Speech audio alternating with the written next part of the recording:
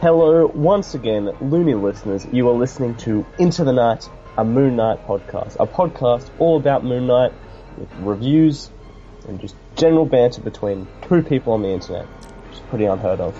I have one of the first two, Connor. And I'm the other host, Ray. And this episode, we are looking at the latest run again of Max Bemis and Jason Burrows. This time it's Volume 9, Issue 192, Crazy Runs in the Family, Part 5. Plus a lot of feedback and also other bits of news in general. So please grab your issue, sit back, relax, and get your conchu on. It is a fantastic discussion coming. This is, once again, quite an issue coming up. I apologise for my absence for the past 2 weeks, but it is good to be back in the chair recording. Just some stuff going on. Sometimes you can't control, although maybe I could have controlled being sick. It's tough. But regardless, we're here. We're in the now. Definitely good to be back. And Ray, outside of absolutely killing it with hosting a podcast by yourself, and then last week's fantastic 3-hour behemoth with Chris. A lot of fun. Which I'm very sad to have missed. How you been? Yeah, been pretty good actually. Just the as Chris would put it, our alter egos, the other side of life. Reality is just the daily grind. But looking forward to cracking into this issue on this episode. We've got the latest issue by Max Bemis and Jason Burrows, and I forgot to mention in the intro, we have again a special guest narrator for the Bare Bones, and he's a fellow loony. So we've now had a couple of loonies come on the show, and Corey. So he's going to give us that, and I'm looking forward to that. But nothing special in life, Connor. It's just been plodding along. Glad to hear that you're feeling better as well, and always glad to have you back as well. It's we've missed you the last 2 episodes, but looking forward to reviewing this comic book with you. It is. Lost my train of thought. Just looking at this fantastic cover, getting ready to review it. I've got to admit, things have been pretty much the same for me. I've been a bit away, but I've been keeping up. We've had some, as you know, hopefully, listening to this, and then jumping across to some other podcasts. We got the Damnation cross-podcast review with ourselves, Sons of the Dragon, Defenders TV podcast, and Inner Demons. I've caught up. I've read the Damnation issue 1 and the Doctor Strange issue, which you can find reviews on for the first issue of Damnation at Sons of the Dragon, and the latest Doctor Strange issue at Defenders TV podcast. And just want to catch up by saying that event is amazing. Definitely. It's going fantastically. Such a strong little start, and I hope, and we have ourselves reviewing the second issue next week, so I hope we do it just as much justice. Oh, look, it is a really good. It's really a really tight opening, I think, to the event Damnation. The hosts over at Sons of the Dragon did a really good job opening up. It's always a bit hard opening up with the first issue because it's basically a setup issue, isn't it? And I think there were maybe no surprises there that we didn't see, our namesake characters in there just yet because. We're kind of establishing it. What I found interesting, Connor, was that we got a bit more of the usual Avengers in there. With Black Panther, Captain Marvel, Thor, and with the Defenders TV podcast review of the Doctor Strange tie-in, which was a very solid issue as well for a tie-in. We had a bit more of a role there from Jane Foster Thor, which I didn't really pick. Did you see any of these little twists and turns coming? Yeah, not at all. Like, I thought the Avengers would just be gone. I thought it'd be really sort of tight and concise, but it's nice. It makes more sense for the universe. Yeah. Just, I was really impressed. I just listened yesterday to the Doctor Strange issue 386 review by the Defenders TV podcast, and it was really well done by Derek and John. It was I found it a really nice tale as well, a very classic tale of, someone versus basically the devil. and it had its Donny Cates and Marvel humour in there as well. So it was quite enjoyable. And of course, Bats. How can we not talk about Bats? He seems to be a bit of a shining character so far in Damnation. So hopefully he hangs around and has more of a regular presence. But yeah, we're looking forward to Damnation 2. So that will be in our next episode. We will also have a guest on the show as well, our second, I guess, live guest, and it's a big one. We've got our man on the streets, Tommy, who usually does a lot of research for us and a lot of writing for us. Connor, he's going to be on the show. How cool is that? Whoa! Yeah. So, getting ready to replace me. No, not at all. But his people are speaking to our people. And it should be fun to have a yarn with Tommy on Damnation 2. Having said that, I guess, Connor, on the news front, before we get into our Over the Moon review, not much has happened, I guess, if you don't count, I guess, the Damnation event, which, let's face it, Moon Knight had a very small, albeit one panel of him on there. There's not much... Oh, actually... I haven't got this in the notes here, Connor, but one of the other bits of news, there was and I released it in the in our Facebook group. There is a little preview of Damnation 2, which is the issue that we'll be reviewing next episode. Sweet. Yeah, I'll put that in the group there. There are just a couple of pages. Oh, wait, no, I did see that. Yeah. So we did see a little bit more of Moon Knight there. No spoilers, but it's just pretty much a setup again. One of our contacts from Twitter tweeted us with that, so I thought I'd just chuck that in there. But of course, if you don't want to be spoiled, by all means, we won't do that just yet as well.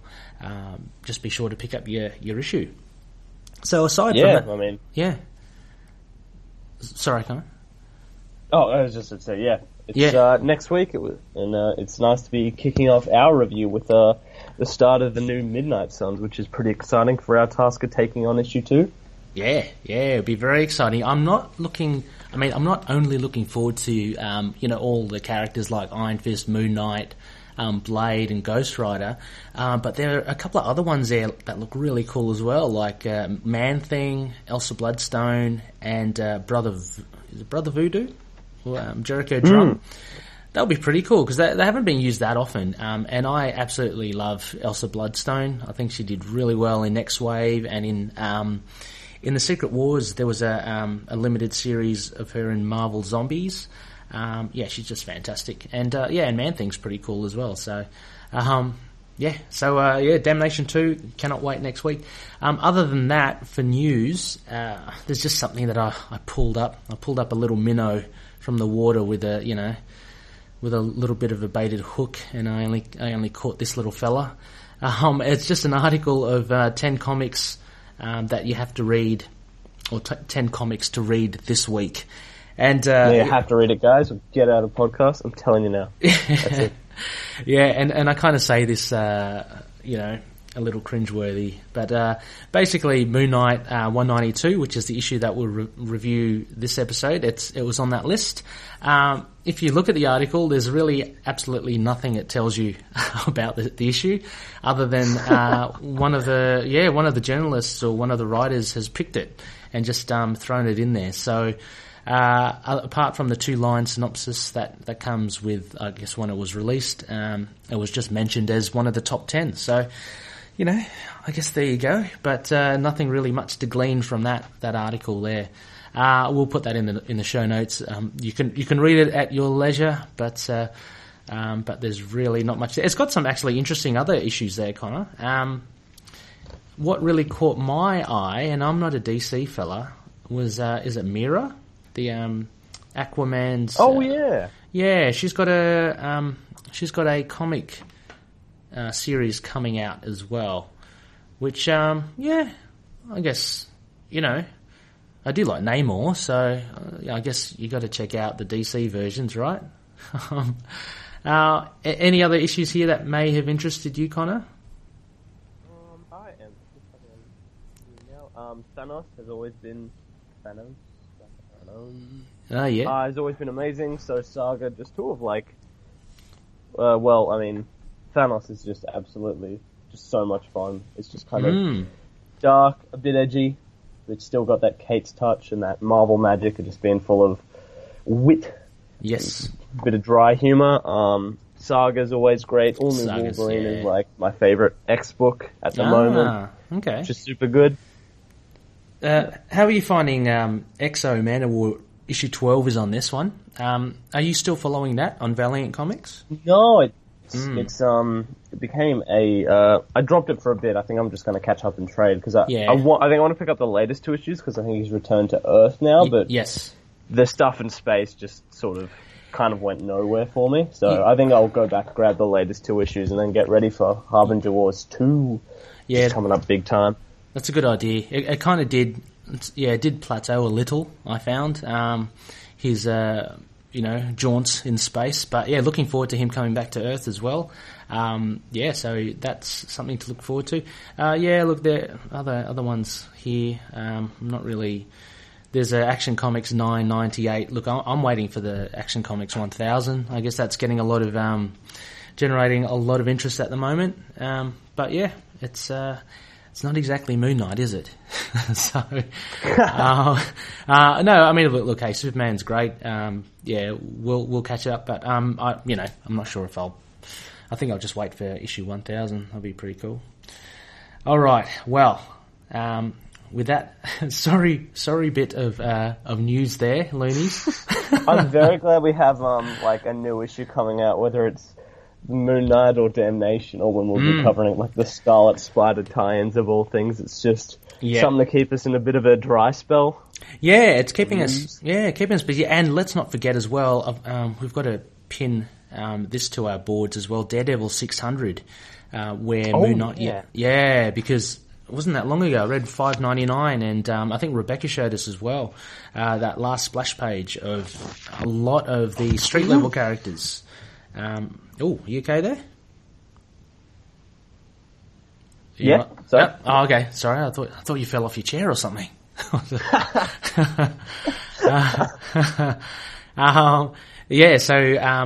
Moon Knight will be, we hope to be, in a lot of the pages of Daredevil 600. So yeah, we've got a fair few things lined up for Moon Knight, so that's pretty cool. Look, before we drag this out any further, let's go over the moon.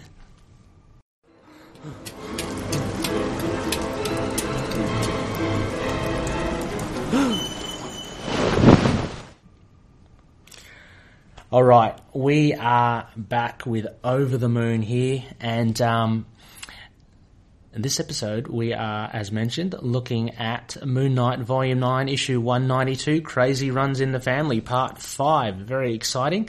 It's the second last part of this first arc for Moon Knight's latest series, and we're very happy to have with us Corey Hardiman put up his hand. I threw it out there again in the Facebook community. I said, look, anyone else keen on reading out some bare bones? It's really cool. I think it's I find important for our community, the Moon Knight community, is that that we kind of, I don't know, involve anyone who wants to be involved with the stuff. So totally open for anyone who's keen on coming onto the show. And Corey put up his hand. He said, "Yep, I'll take this one." So we've got Corey. He's from Nova Scotia in Canada, and we'll give a bit more of a shout out later on in our Spectacle. But Corey is actually a creator himself.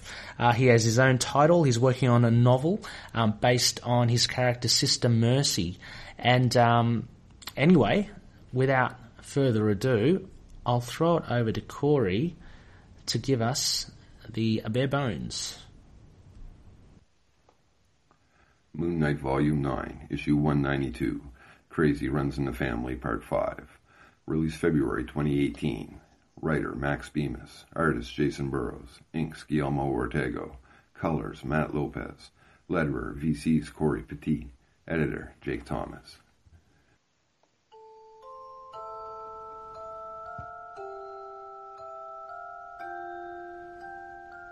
In Mark's apartment, the visage of an undead Frenchie chats with Mark at the kitchen table whilst Beatrice plays with their toys.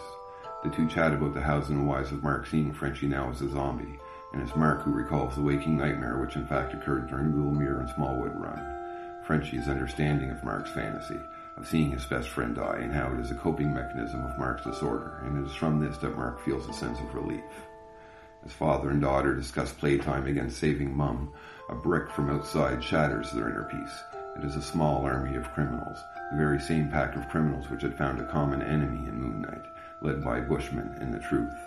They coax Mark to come down and engage with them, with an incentive being the elderly woman held hostage from the front desk of Mark's apartment.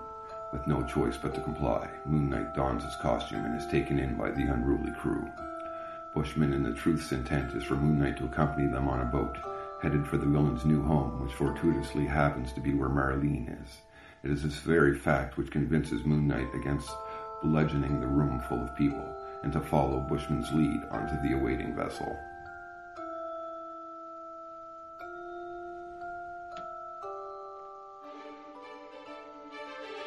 Amidst the raging storm, the ship carrying Moon Knight, Bushman, the Truth, and the others rocks precariously against the mighty waves which lash at the bow.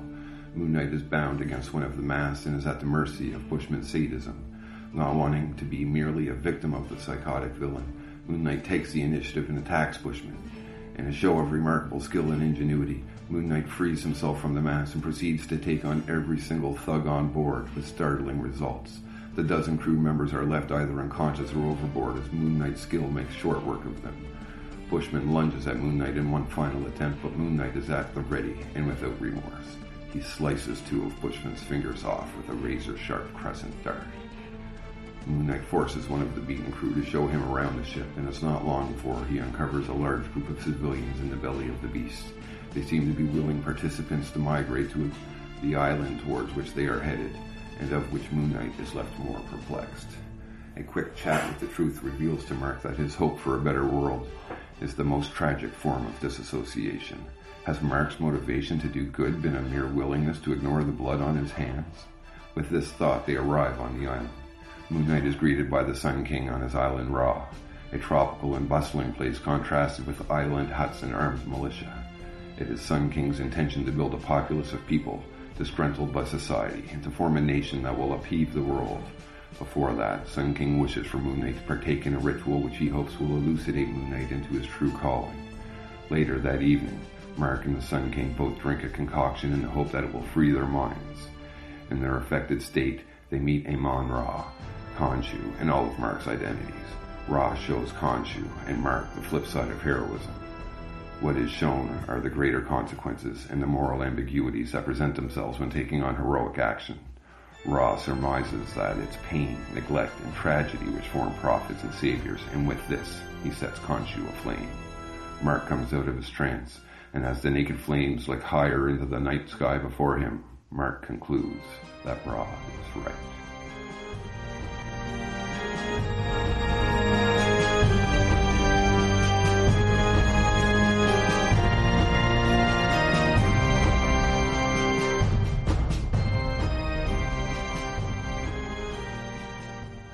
Thank you. I'm Corey Hardiman. Check out Sister Mercy at Facebook and also on whitefirecomics.com. Thanks. Yes, thank you, Corey, for the bare bones to this, the latest issue of Max Bemis and Jason Burrows' Moon Knight 192. Connor, I guess first impressions, what did you think of this issue? It certainly pulled in many more directions than I was thinking we were going to from reading that preview, which was a surprise and a delight, admittedly. Mm-hmm. I think it was very cool. Went some very sort of, let's just say, not boring and uncliched directions. I think what's being done, I think it sticks with a lot of what I've said about this run before, that I like what it's doing, and I like, and I certainly enjoyed this issue, but there are just certain things that just haven't been perfected when it comes to the writing. So I think it's a mixed bag, but by the end of it, I was still, mixed bag's usually a bit more in the middle. I think it definitely had its problems, but I still walked away from this issue satisfied and definitely wanting that next issue really soon.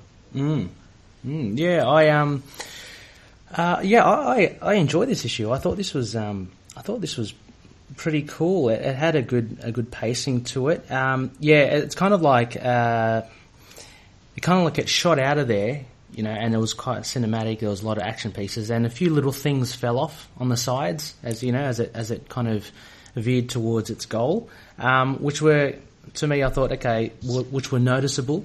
But overall, I thought it was enjoyable, and again, I do like my action, and there was plenty of it here, and I love the way Burroughs depicts the fight scenes for Moon Knight. Oh yeah, it's so well done, and it really gives you that kind of street level kind of grittiness, which is really cool. It was good. It had a few things here and there that we can pick upon, but let's get into it then. Our aspects, Connor. Sheila, how about how about you? First one. First one. Mm-hmm. Where shall I start? Yes, I suppose I'll start at the start of the issue with probably one of the big follow-ups from the cliffhanger of last issue. We see Frenchie's return. They sort of sit down. Mark's, still pitching this horrifying, zombified version of Frenchie, but it was just a nice little 2-page conversation between them about Mark's sort of, connection to Frenchie and yes. And just sort of everything that led to sort of almost, reforming their friendship for the status quo going forward. It's, I think I very much liked what it was doing, but I think, this is sort of one of the things. I don't think all of the dialogue in these 2 pages quite landed. They definitely got the intention across, and it's a bit weird kind of shoved into this massive battle, especially since he has nothing else to do in this issue. But I hope, my biggest hope, and why I didn't sort of bring up the solicitations that you guys talked about last week earlier, just sort of being a way that I hope this is just sort of a quick little 2-page thing setting up Frenchie's sort of further involvement when we see the more one-shot type stories after the next issue. Yeah, this was interesting. So what's your take on Frenchie here? Is he really there, or because there were 2 ways that I could have seen it happen, and the first, I'll tell you the first one. When I first read it, I had the impression that so he came in, and Mark's seeing Frenchie as a zombie, right? But he's not really. Obviously, it's Mark's psyche that is forming this look on Frenchie's face, or the vision of Frenchie. But essentially, Frenchie is there. He did actually come over to look after Beatrice, but we just see him as a bit of a zombie because we see it through the eyes of Mark. And as I read it to the second page as well, you see him strip off his zombie kind of look. And, there's a bit of humour here. Don't stand on Frenchie's skin, Mark's saying to Beatrice. But I thought essentially he's there, right? The second interpretation is that I guess he's not there at all. Because I think it's well kind of done in that Beatrice never really engages in Frenchie, and it's almost kind of like a Sixth Sense thing, It kind of looks like he's in the room, but maybe he isn't. What's your take on it?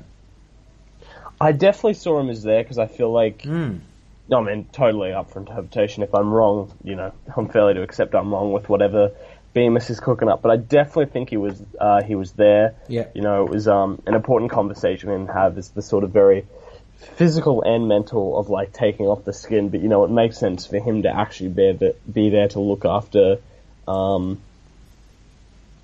Beatrice. Beatrice. Yeah. I kind of forgot her name. I'm sorry. And But yeah, the thing that kind of gets me though when I was rereading it again was that Frenchie's talking about Mark's adventures, and it's cited in the editor's notes. It was the Lemire and Smallwood run, and he says to Mark, if I had seen you get murdered in a waking nightmare of insane asylums and Egyptian gods, you saw it, you felt it, you'd be seeing this. He's saying, I don't blame you for seeing this because, you saw your friend get murdered. Now, if Frenchie, like, how does the real Frenchie know that? You know what I mean?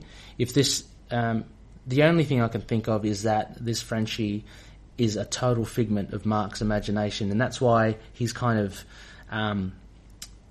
privy to the fact that, Mark is seeing him as a zombie because Mark had gone through an ordeal in the Lemire Smallwood run. But I don't know. Yeah, I mean, exactly like you, I thought he was there. And the other thing as well, which kind of gets me a little, is Frenchie's accent. It's not there, basically. Ever since we've seen Frenchie from the beginning, he's had a very heavy French accent. And we don't get it at all here.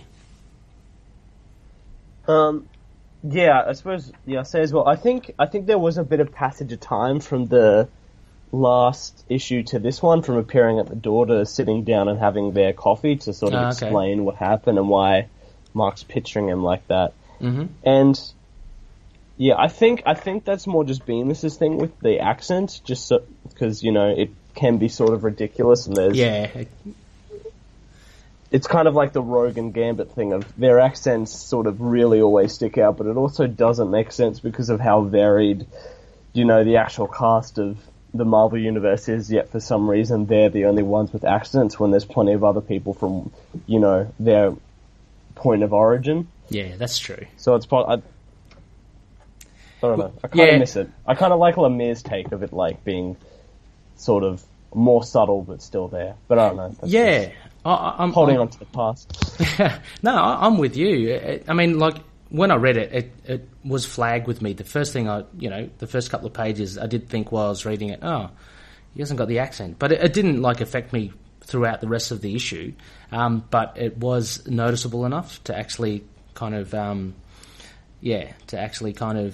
be aware of it. So, I don't know. That was just a small little thing. But, yeah, Frenchie's return is pretty cool. One of your first aspects. I'm going to jump a little. My aspect, one of the big things in this issue was the Isle of Ra. I thought that was pretty cool to actually see it, and to actually get a better sense of what the Sun King and Bushman and the Truth are trying to do. And it is a bit of a maniacal plan, isn't it? What the Sun King wants to do is basically create a headquarters, but create, I guess, a little nation or community that will eventually kind of be the hub that will see the rest of the world crumble.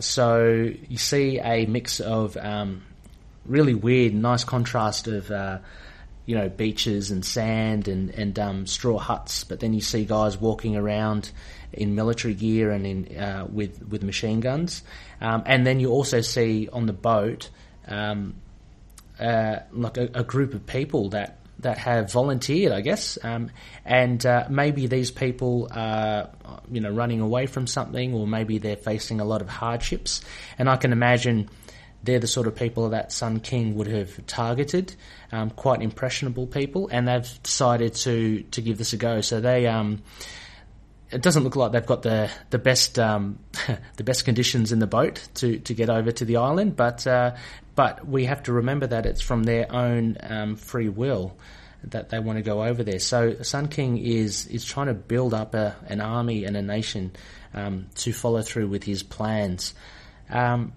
What did you think, Connor, of such a different... Straight away we're getting such a different environment for Moon Knight to play in, and we get a sense of that more in the cover for next issue as well when he's in the jungle.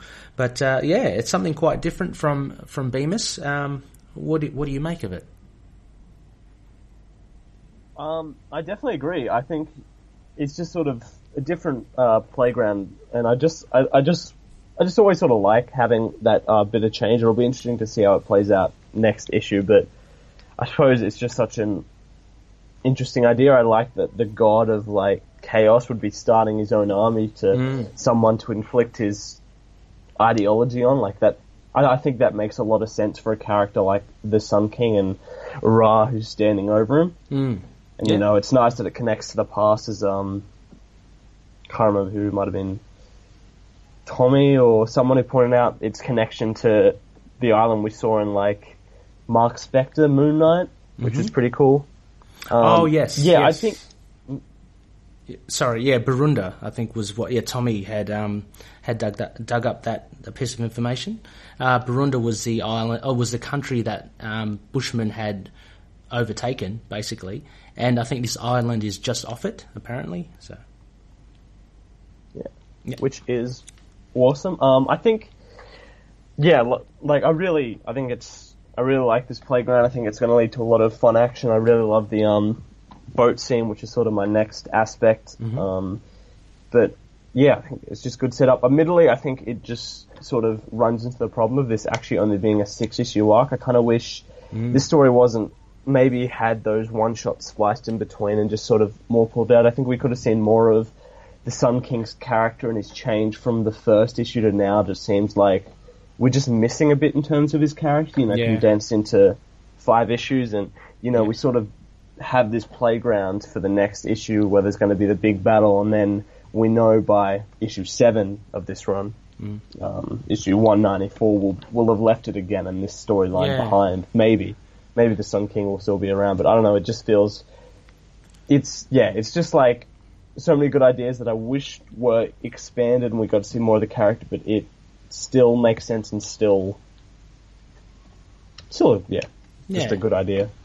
Yeah, I wonder how much of that is from Marvel and the editors, and how much of that is from the writer. Because just today I was reading the latest, I think it was issue 170 of Black Panther.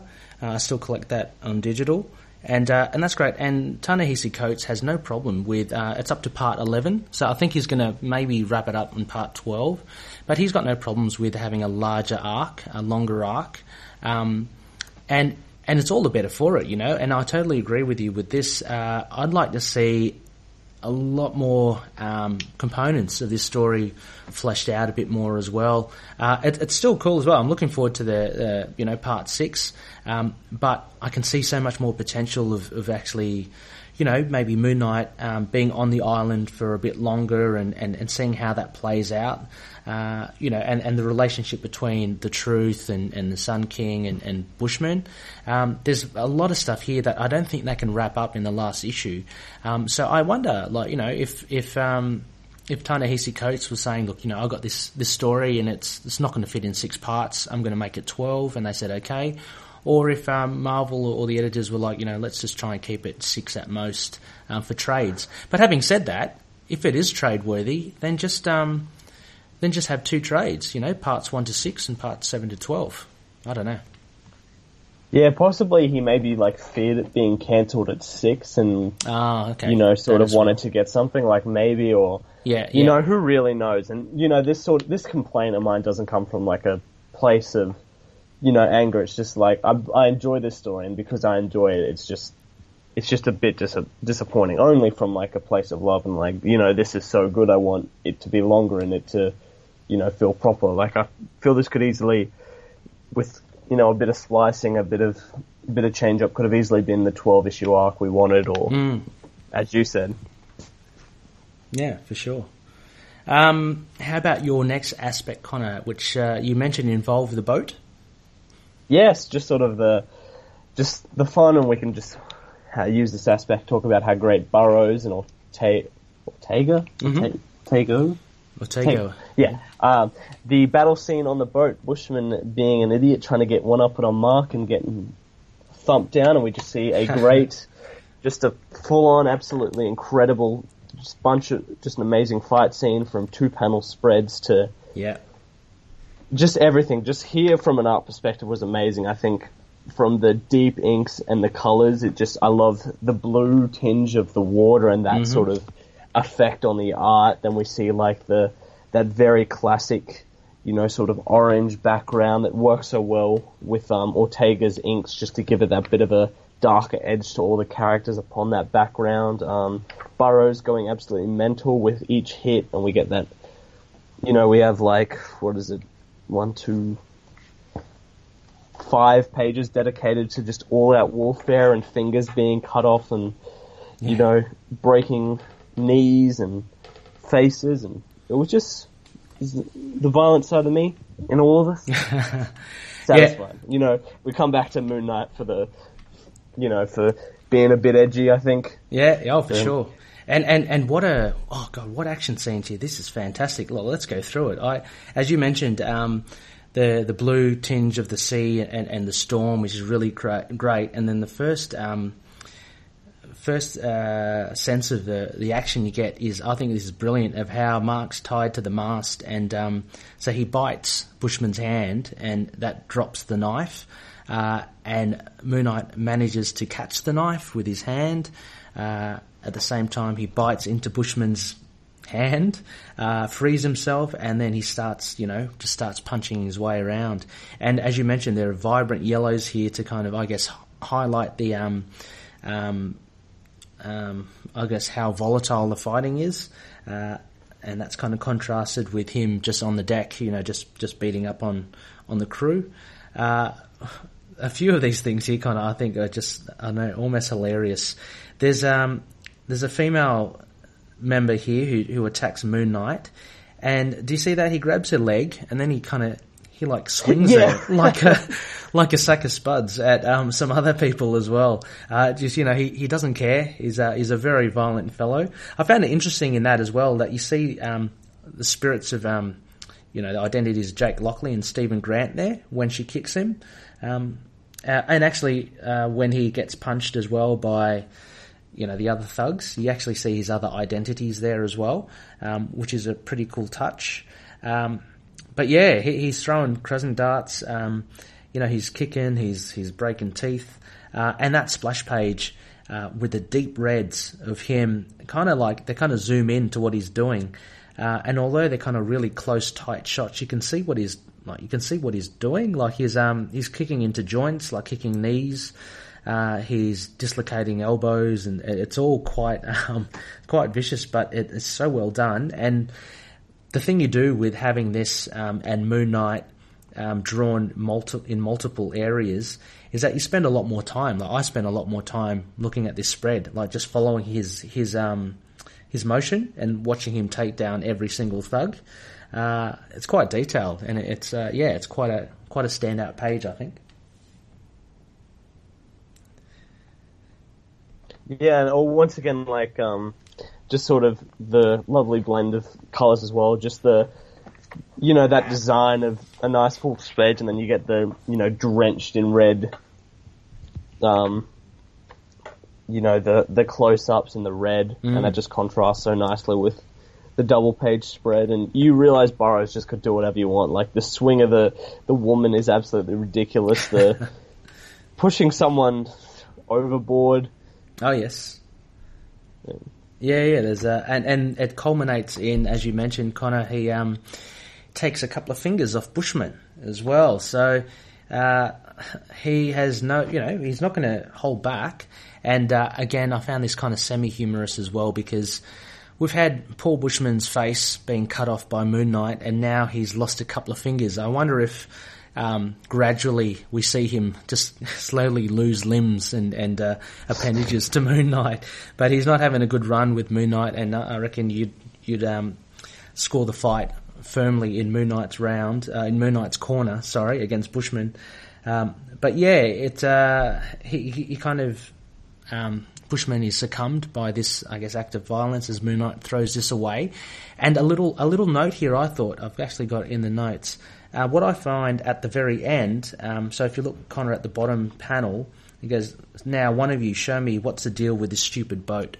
I did find that kind of a bit of poor writing, if I can say, in the sense that I think Bemis had to find a purpose for Moon Knight to explore the boat. And it's kind of just summed up in that little panel there. What's the deal with this stupid boat? I mean, but really, would he be really wondering about that? I mean, for me, if I was Moon Knight and taken on board this vessel, the whole point was to go to this island to meet the Sun King, and so it would just be a ship, right? You'd just be using a ship. So yeah. I don't really quite buy why he's kind of interested or wants to look around the vessel. I mean, I understand why, writing point of view, but I found it to get there was a little a little too quick and a little too simple for me. And you also point out another point just before that where, I talked about some of the writing just feeling, like a lot of it's good, but there's just this one line of the, I'm not one of those superheroes who won't straight up kill you, Bushman. Like, it just feels so clunky. Like, it's almost as if, like, we didn't need that line, and it's kind of just sort of a really basic line, like, hey, if you've never read Moon Knight, he kills, I guess. Like, I don't know, I feel like there was a better way to say it, like, whether he didn't need to say it at all, or there could have been, like, a cool line there. It just, Yeah, I don't know. I think you're right. I think it's there just to kind of define him as not your Daredevil or whatever. Like he will kill, or he'll do stuff. He'll cut you, if he wants. The other, if we are to limit ourselves to, I guess, the four main aspects, the other big aspect to this story, to this issue, I thought was basically on the island, the Isle of Ra, and meeting the Sun King, and the Sun King setting up a ritual with Mark Spector, and that ritual being to sit in front of a fire, basically to drink up a concoction which will form some sort of psychedelic or hallucinogenic, properties onto you. And what we see here when Mark drinks it is that he and the Sun King have a meeting almost with Amon-Ra, the sun god, and Khonshu.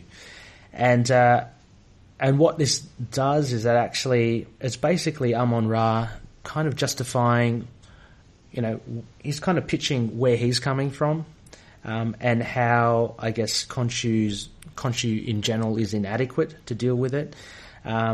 And this actually caused a lot of discussion, Connor, as well, with a lot of the loonies. So I'll just summarize it. Basically, Amon-Ra saying that, heroes who do stuff, there are a lot of repercussions to what they do, and they aren't necessarily good repercussions. They actually probably cause more problems. Also, that in order to, I guess, have a prophet or have some sort of savior, you do need to have, I guess, some sort of pain or tragedy in the world. And so this is all the stuff that Amon-Ra is kind of like really pitching for, and saying that, this is, I don't know. At one, he's questioning the role of the hero, and at the other, he's kind of justifying all the bad stuff and all the pain and suffering in the world. What did you make of this, Connor? This was quite a dense bit of I don't know motives, like from Amon-Ra.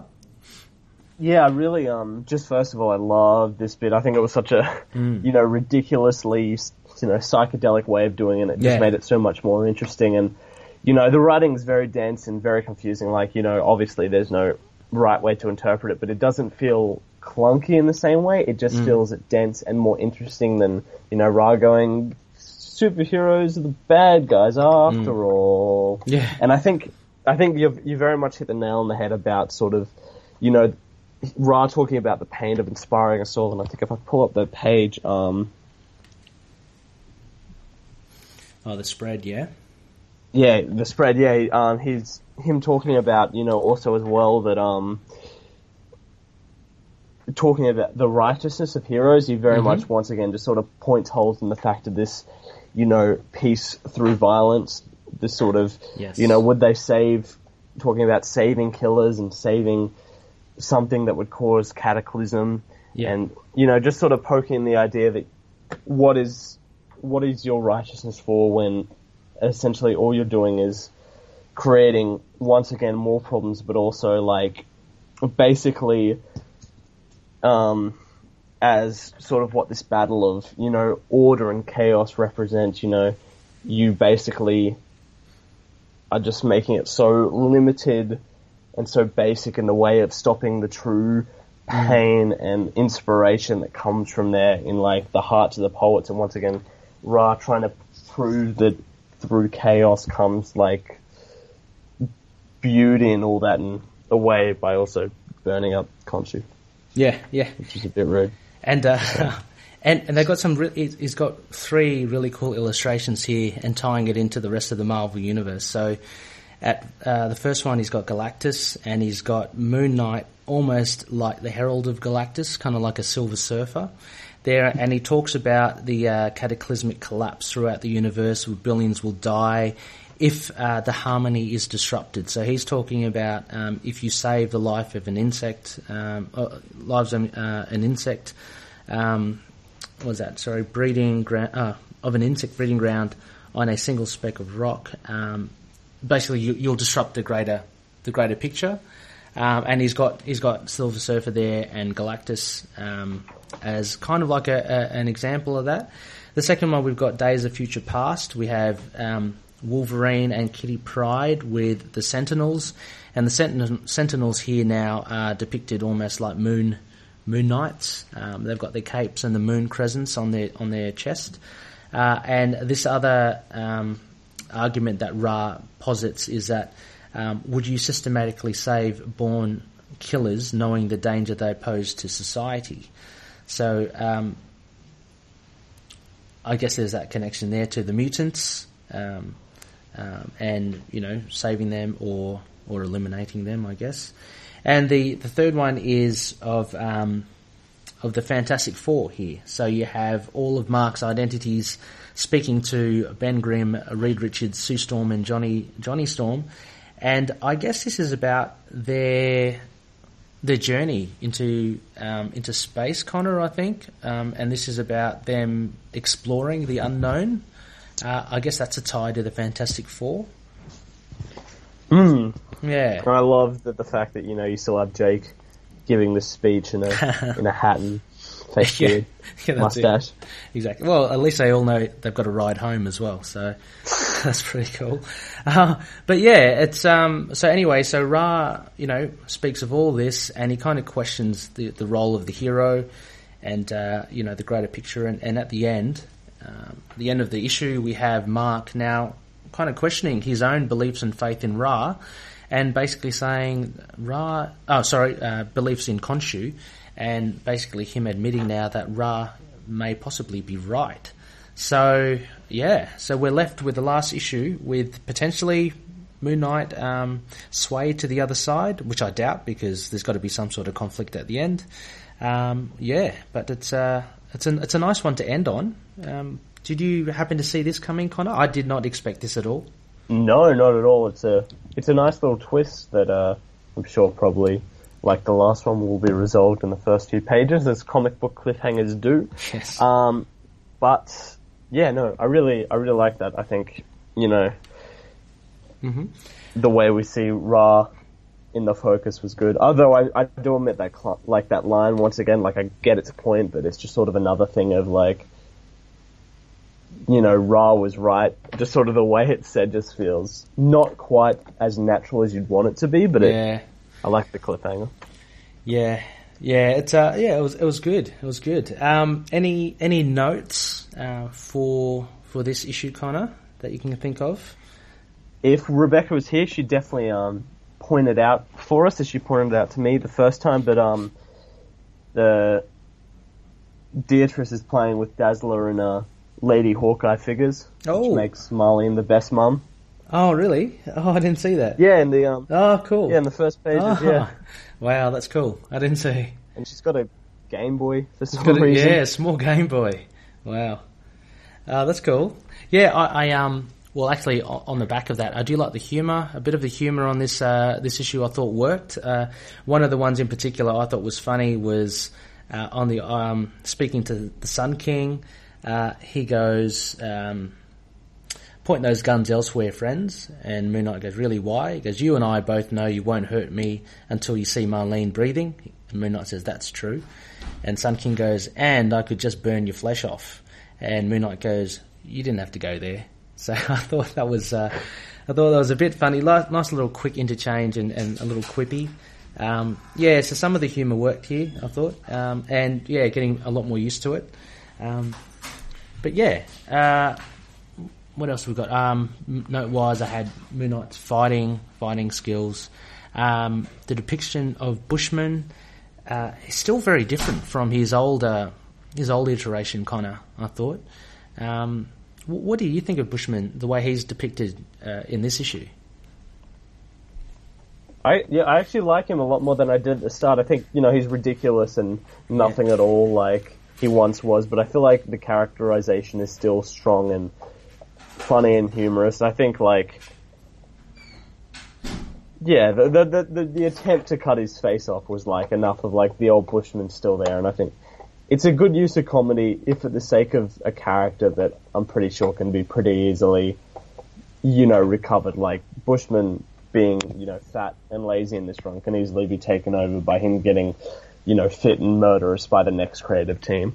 Yeah. So it's like, I like it, and it's just doesn't feel cataclysmic for the character. Okay, yeah, he certainly teeters from being scary to being quite comical for me. So yeah, it's I don't know. The jury's still out for me, I think, with this Bushman. He's certainly very different. And look, I like how he acts and interacts with the Truth and the Sun King. So it's he's a very different character. They certainly have a lot of scary moments here for him. I guess when he's cutting the side of Mark's face with his knife and licking his sharp teeth. He's not just your B-list Spider-Man villain. There's a bit more to him to that. But then you have him. Then you have him saying stuff like he and the Truth are quite comical, I think, together, because the Truth just sometimes uses his power on Bushman to make him say silly things. So when you say, and it's a great way of using the blue text as well, so that this is the stuff that the Truth is kind of insinuating onto you. And so when Bushman's talking to the Truth and he goes, "Oh, when Mark talks, we listen. He's all I really have in this world." And then he kind of slaps the Truth at the back of the head because he just realises, a truth's come out. It's all pretty funny. So Bushman's quite an interesting character, I think. But we'll see, I guess, down the line, past this arc, how he's depicted, but certainly very different from all the other past iterations. So, Bemis has got ideas for him, I guess. And I wonder if Bemis will be around long enough for us to see his return. Yeah, I do wonder how many issues they're going to give Moon Knight for this run as well. I'm hoping up into the 2024, something like that. Yeah, you never know. I don't know how sales are going as well. It might be, I don't know. Have you had a look, or do you know, Connor? If I don't know if no, there hasn't been any news just yet. I mean, we're heading into a new era of Marvel. Yeah, I suppose we could have talked about that. Got announced, but everything solicitations wise seems to be, pretty positive with, still keeping with our old boy. Okay, because I know one of the sad things was that Iron Fist, I think's wrapping up. Oh my god! I mean, it will probably come back again, down the track. But it's a shame that it's stopping because it's one of the really strong runs. I think I really enjoyed that. But anyway, I guess having said that, Connor, shall we get to our Crescent Dart ratings for this? Yes. Do you want to lead the way, good sir? Yeah. Okay. I was having a little think about this earlier today. What I would give it. I think I'll give it a 3.5 Crescent Darts out of 5. So it was. I did find it quite enjoyable myself. There were a few flaws in it. But I thought the overall pacing was good, and I thought the voicings were good as well. There were also a couple of really, very abstract ideas, I think, from Bemis that were articulated in quite an abstract way, which kind of really, I guess it added a bit of depth to it. What we forgot to mention, Connor, was also that conversation that Mark had with the Truth just on the bow of the boat as they approached the island. Yeah. And I think that was quite important. It's something that it was it was very vague, I guess, as to what the message was. Let me just try and find it. Basically, where are we? Okay. So basically, Mark tells the truth of a vision he has every day, and he sees lovers and dreamers, and I guess people piled up waist deep in the streets, and it has him walking through these twisted bodies, utterly powerless. And it's not because he wants to save them, but it's he has a fear, and what motivates him is not to save these lives, but it is that his fear is that his sanity is built on a lie. And it ends with him saying, "My hope for a better world is my most tragic form of dissociation." And the way I took that was that basically his mercenary, I think he's got a lot of guilt from his mercenary days still, and he's been trying to justify that by doing heroic deeds, by becoming a superhero. But I still don't think it sits well with him. I think that's basically what I get from it. Is that how you interpret it as well? Yeah, I think so. Like, there's sort of, I think he almost fears a hypocrisy in what he does. And his, yeah, that's well put. Yeah, just as you said, his almost quest for righteousness is still drowned by both a violent past and the violence of his, of like what's happening now. And, Ra even attacks on this later when he talks about, Beatrice being raised in that generation. And, it's his fear of not just the people, but it's the lovers and dreamers, just sort of the death from his own violence, which, I don't know. Yeah. I mean, sad. I think... Well put. Yeah, I think you summed it up there, but it just kind of goes, this is one of the examples, I think it goes to show with Bemis's writing that he really does add a density to it, that around these ideas, which, are simple enough. And I found that with the Amon-Ra description and his justification to Mark Spector as well. It was...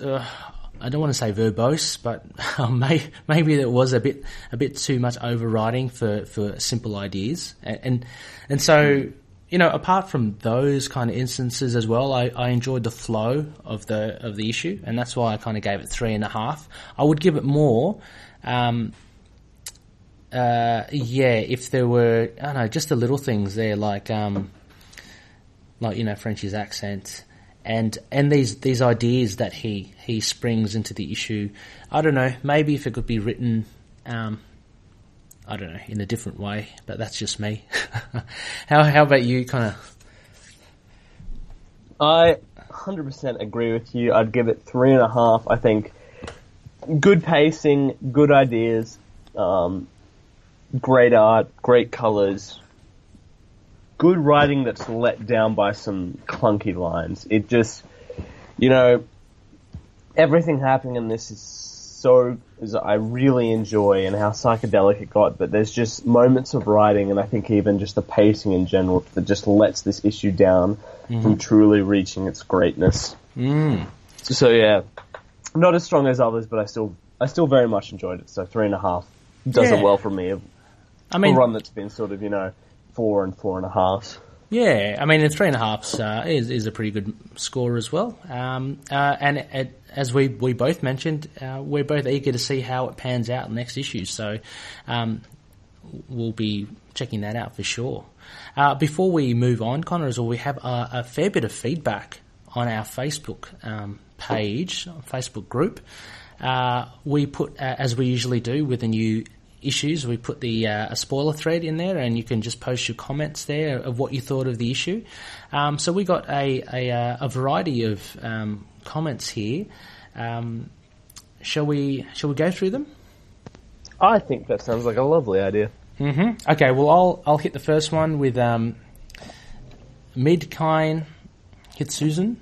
and he was the first off the cab off the ranks, and he says, totally out of character for Bushman to apologise. Goodness, how soft have you turned, Raoul?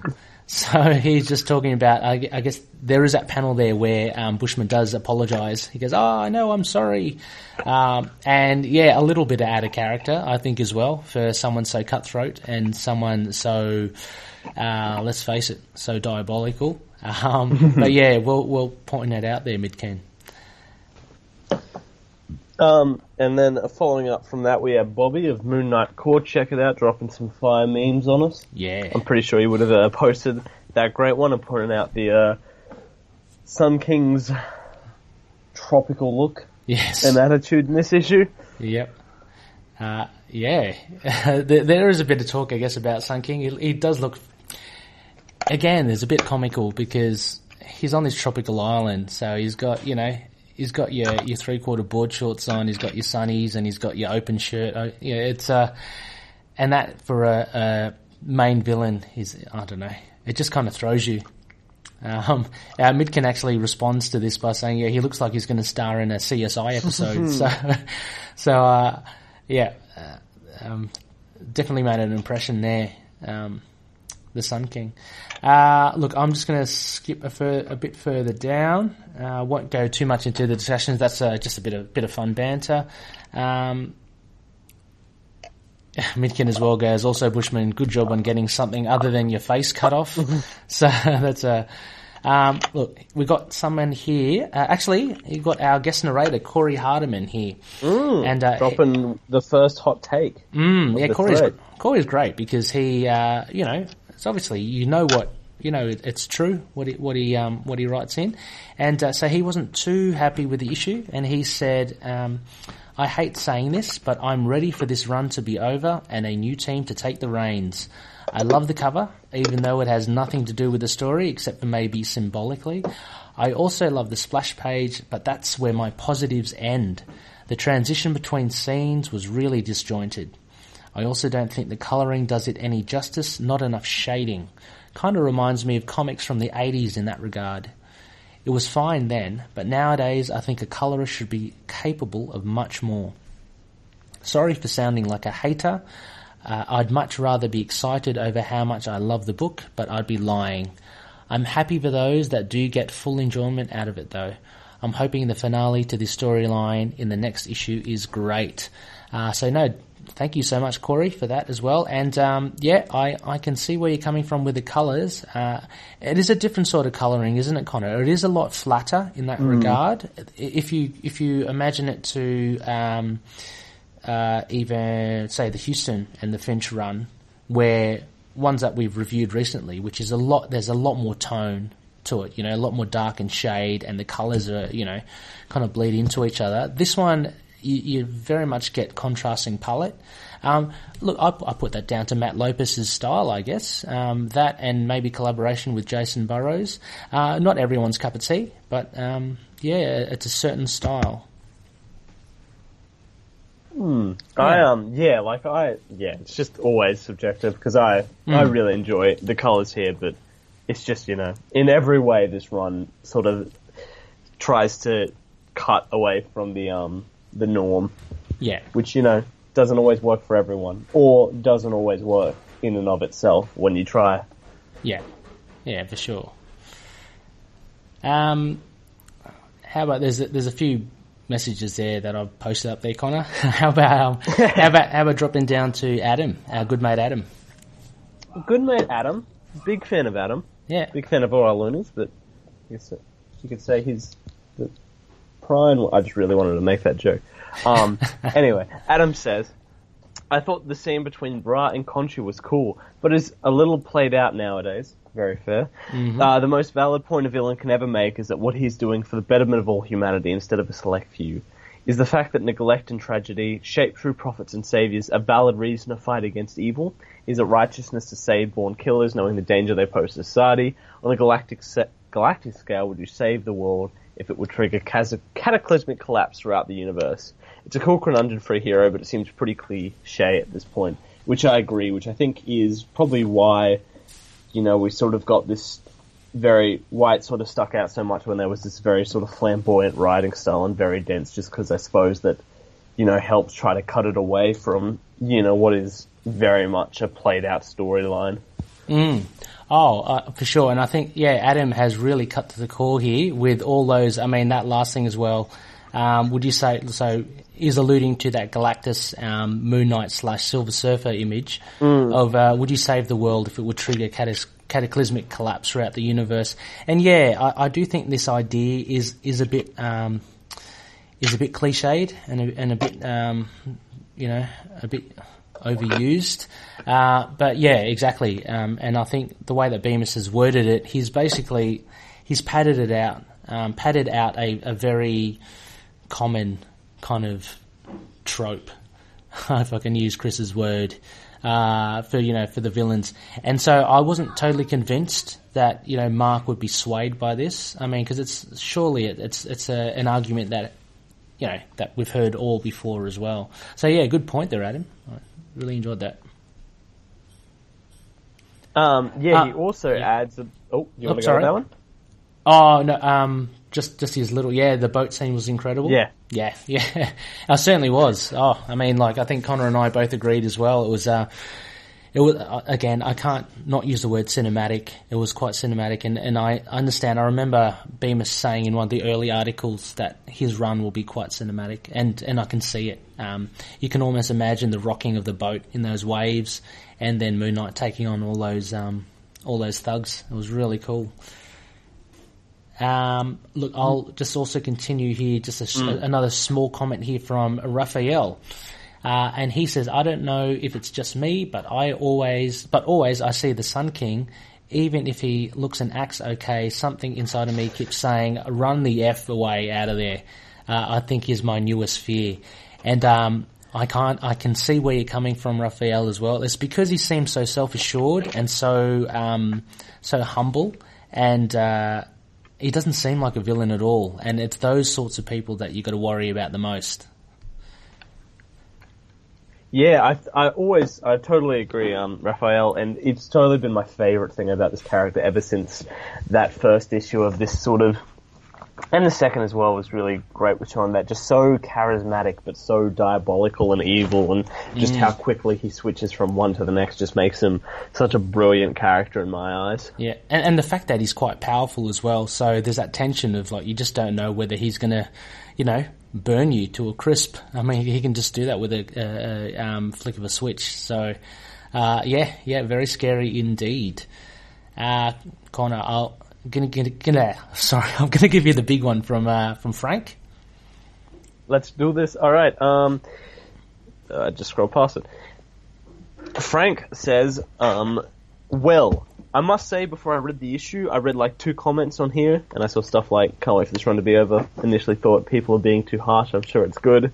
And then he drops 4 disappointed face emojis. Heartbreaking turn so quickly. No. By the end of the first page, I was drained of my energy. 1. Frenchie's accent just up and went away. It seemed more like a soap opera scene where people stand on their mask and recite lines, instead of a fluid convo, hard to explain. The art felt flat. Someone said something about needing more shadowing. I agree. Need to put a footnote telling readers to read another writer's run. Really? That box extracted me from the little bit I was engaged all the way out of the story and made it feel more like a chore than a pleasure. Another thing, correct me if I'm wrong, wasn't Mark going to the island anyway? Wasn't that the purpose of having Frenchie babysit? And what was the point of having a bunch of goons coming to force Mark to ride the boat there? And at what point in history of Moon Knight would he sit down and listen to the likes of those thugs? And how is Bushman punking the truth when Bushman's a little punk himself? Called out. Then he allows to tie him up in a boat. I agree with another loony. Bushman wouldn't have apologized. And where did MK get those crescent darts? Actually, that's a fair point. Yeah. You're going to tell me they tied him up and didn't take his weapons? Could have pulled out a crescent dart and cut the ropes at any moment. I did enjoy the double page action on the boat with the red panel showing details on the encounters from the background. A nice touch. Then Bushman says, you don't scare me, Spectre. After just an issue or 2 ago, he said, Moon Knight scares the crap out of me. Question marks all around. Yeah. I did like the cutting of the fingers off and MK saying you can't replace those, but they'll never be yours again. Next time I won't be satisfied with a piece of you. But then the next bubble was worded weird. Yep. Mm-hmm. I'm not one of those superheroes who doesn't straight up kill you, Bushman. Seems like a double negative. Definitely agree that was probably the clunkiest bit of that scene. And then your point, why does he ask to deal with the boat? What would make him think there was a deal other than to get him to the island? Mm-hmm. And MK's torture style is saying that is one of the most underrated names ever. Was he trying to relate to the kid or insult him? I definitely just see what was he saying? Bemis as a rocker. I bet he's met a few Byrons out there partying. Yeah. I'm pretty sure he just loves the name. Yeah. The whole convo was creepy and awkward in my opinion. Then the heart-to-heart with the truth. And whereas Bushman during all this, off licking his wounds, it is dark when they are within range of the island. Then all of a sudden it is midday, sun high in the sky. The whole convo with the sun god was weird. Only part I liked was we fight to the death tomorrow. And that's all I will comment on. There are a few good parts, but it seems very disconnected and a lot doesn't add up or make any sense. The characters are not the way they are known to be. It's borderline annoying. Just my thoughts of it. Yes, and thank you, Frank. Who I shall dub the Punisher, I told him, because he's got a cool first name. Frank, with these the hot takes here, very cool. And look, and I've commented as well, responded to him as well, and look, all valid because, you know, we like to respect everyone's comments, and people read and enjoy comics in different ways. But yeah, look, I started responding to a lot of the points here as well. Much of them I agreed as well. But let's just quickly go through this, Connor. So just the quick fire points. Number one, French's accent just up and went away. We've discussed that as well. Look, I thought it was a bit weird that it wasn't there. You thought that you kind of wanted it there as well, didn't you? Yeah, like I don't mind it being taken away, but you know. Yeah, I didn't mind too much, but it did. For consistency. Exactly, but it did kind of, I did put my ears up for that. It seemed like, number two, it seemed like a soap opera scene where the people stand on the mark and recite lines. I think this probably alludes kind of to what you mentioned about the writing being a little clunky. I certainly didn't pick it up when I read it, but I can see that's where Frank, is coming from. So I understand that. The art felt flat. It needed more shadowing, and I think we talked about this as well. I guess it's all very subjective, and how you like your colouring and your shading as well. But this is very much depicted in a more of a matte, to me, more of a matte thing. The devil's in the details, I think, as well. So if you do look at a lot of Burroughs' stuff, a lot of close-ups, he does chuck in a lot of details on the figures themselves. It just depends on what you like, I guess. About the footnote, I responded to the Punisher here. I told him, I thought it was actually quite good. I like the it's a hark to the past, you know, with the old editor's notes, and I actually kind of really enjoyed it, having that little one there. Too. Yeah, but again, very subjective. So. So another thing, I found this, really troublesome, and I totally agree with Frank as well. It's just one of those instances of a pure coincidence. So Moon Knight was going to go to the island, and, you know, he probably had no idea how he was going to get there or what he was going to do. But, fortuitously enough, Bushman comes up and they take him basically to the island. So it's very convenient, I think. And, that kind of irked me as well, Frank. I thought that was a bit too neat, I think. The next one about Moon Knight sitting down. Look, he might have just been sitting down to see how it plays out. He probably knows well that he can take down the whole room of thugs himself. So he's probably doing a Black Widow and probably just, you know, trying to see how things pan out. That's how I took it. And the same with him being tied up to the boat as well. Did you think that, Connor, as well? I thought that he's just playing along. Yeah, me too. Yeah, so, you're right. Totally, a very classic, you know, spy Black Widow, top of their game. They're not going to be kicked down by this. Because, he had a plan. Well, he easily got out of the ropes anyway. So he, you know, I think being tied to the mast was nothing for him. Another one, Bushman shouldn't have apologised. Yeah, I thought that was a little out of character, but as we mentioned, Bemis is treating Bushman a little differently. And yeah, the crescent darts, that's true as well. Look, they would be in his belt, and absolutely, I don't know why they wouldn't have taken them off him. They certainly would have taken his truncheon. So, yep, that's a good point spotted out there. Double page spread, yep. Bushman says, yeah, I thought maybe this is a bit of bravado. So when Bushman says you don't scare me, Spectre, and he earlier admitted that he was scared, I think it's just him putting on a face, no pun intended, to Mark. So, yeah, but I mean, again, good call, Mark. Sorry, not Mark, good call, Frank. Yeah, all these double negatives, it's, a bit of clunky writing there. Totally agree as well. And yeah, why does he ask about the boat? Absolutely. I found that so weird and such a dodgy excuse to look around the boats. The little kid, Byron, could be either or, I think. Who knows with Mark? He could be insulting the kid, or he could be trying to relate to him. I don't know. And interesting enough, Bushman licking his wounds as Mark talks to the truth. Yeah, you'd think that Bushman would be pretty pissed off at Mark and any chance to try and cut his fingers off or something. But no, he's maybe he's on the toilet. Who knows? And the other one is a bit of timing issue. Dark at night. Maybe they all slept on it. Much like what's his name? Jack Norris and the Zodiac, after a hard day's rocking, I'm just going to bed. So, yep. And, so that's basically about it. Yeah. It was, and the whole conversation between the sun god, it was a bit strange. I agree with you, Frank, and, was a bit too wordy for what the message was, I thought. But yeah, thank you for those points. Just a couple of other ones. Now we got one from Josh as well, a big Moon Knight fan. And Josh says, pretty good issue. I'd give it, he said I'd give it 3.5 crescent darts. Hey, same. Cover is amazing, even though nothing of the sort happens. The entire boat scene was awesome. The splash page of Moon Knight taking out every individual enemy was one of the best comic pages I've ever seen. Whoa. That's a big call there, Josh, but I'm with you. I also liked how the truth made Bushman reveal his true feelings about Mark, before slapping him on the back of the head. Very funny moment. Yep, I think the humour was pretty funny throughout this issue. I also loved how in the Ra's monologue to Khonshu they showed the Moon Knight as Silver Surfer, Sentinels, and the personas as scientists teaching the Fantastic Four.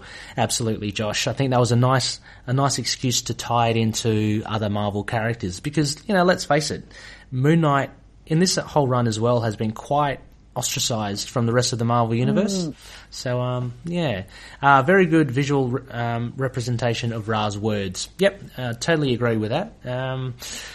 Similar thoughts, Connor?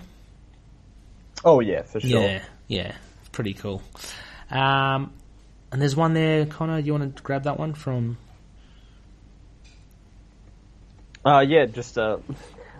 Just sort of two quick ones. Yeah. Lewis just been a bit confused over the zombie thing, as we all were. Yeah. So, once again, how that works into the writing, sort of up to you guys. Yeah, so what did we come to, Connor? What do you reckon? Do you reckon... So you're still thinking Frenchie was there, right? Yeah. Okay. I still very much think Frenchie was there, but if he wasn't, once again, I'll admit my feelings. Just for the sake of it, I'll go against and I'll say, I'll change my mind, and I reckon Frenchie wasn't there at all. But it'll be interesting to see next issue. Yeah, what happens? Does Frenchie fly in, later on to save Mark? Who knows? Oh, maybe, yeah. Maybe. And finally, Vaughn. Sorry? Oh, no, go on. No, sorry, actually, this is just a small message here from Vaughn, mentioning, got my copy, couldn't wait, now I can't wait to see what happens next. So, absolutely, I think we're all on that same page as well. So thank you so much, Loonies, for all that feedback. That was really good. It was certainly an interesting issue to read through. Always fun with the latest issues. I do love doing the classic runs and the modern runs, but whenever a new issue comes out, it is very exciting indeed. So having said that, Connor, next phase. Next phase. As we said, we are hitting the big number 2 of the Damnation event. Yeah. Damnation Issue 2, as part of the podcast crossover with Inner Demons, the Ghost Rider podcast, Defenders TV podcast, and Sons of the Dragon and Immortal Iron Fist podcast. And we will have, of course, the big man of himself, possibly. Fingers crossed. Yeah. No, I'm kidding. It's Tommy. It's Tommy once again. Yes. Big shout out to him and all the loonies. We've had some loonies on the pod doing the bare bones. We created Ray created this group before it even became a podcast to, just celebrate Moon Knight and talk about fans, so it's just not us talking about him, and created such a great community, and we can't wait to hear from all of you. So bare bones will be great to have Tommy on. It's all just great. Keep it all coming in. Oh yeah, can't wait to have Tommy on board. It'll be quite exciting, and Damnation too. So it's it's not a Moon Knight title, but hopefully there'll be enough Moon Knight in there for the three of us to discuss. Looking forward to it, and getting Tommy's thoughts on that as well. For Spectacle, and as Connor mentioned as well, we've had loonies on before, and this episode we had Corey Hardiman on from Nova Scotia in Canada, and want to give him a massive shout out. Thank you so much, Corey, for turning around such a quick recording for us for the Bare Bones.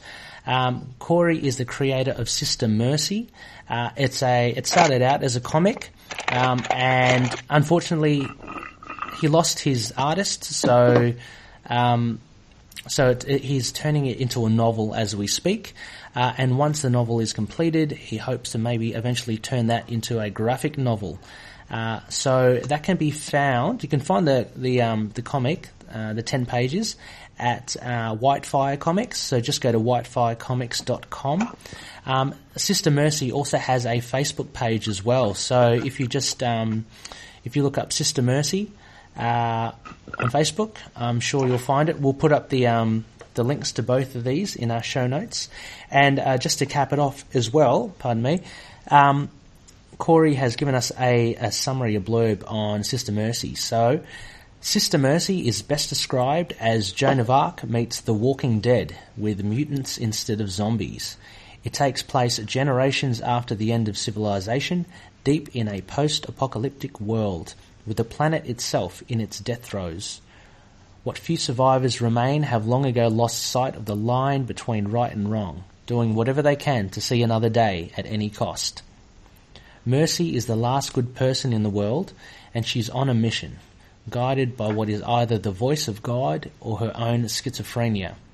And Corey actually mentions here, how close the similarities are with Moon Knight as well as Joan of Arc. She must face swarms of mutants, depraved survivors, and more in an effort to reach her nemesis, the Black Pope, Petrus Romanus. But what she does not know is that he's been waiting for her, and everything is going exactly as he's planned it. So yeah, it sounds very cool indeed. I'm going to pick this up. I'm going to give it a go, and hopefully we can see the final iteration on Amazon of the novel as well. So it sounds pretty cool. I do like my my Walking Dead and post-apocalyptic stuff. Connor, what do you reckon?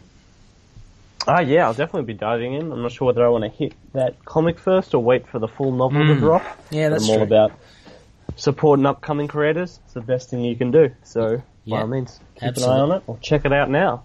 Absolutely. All right, well, we are nearly done for this episode.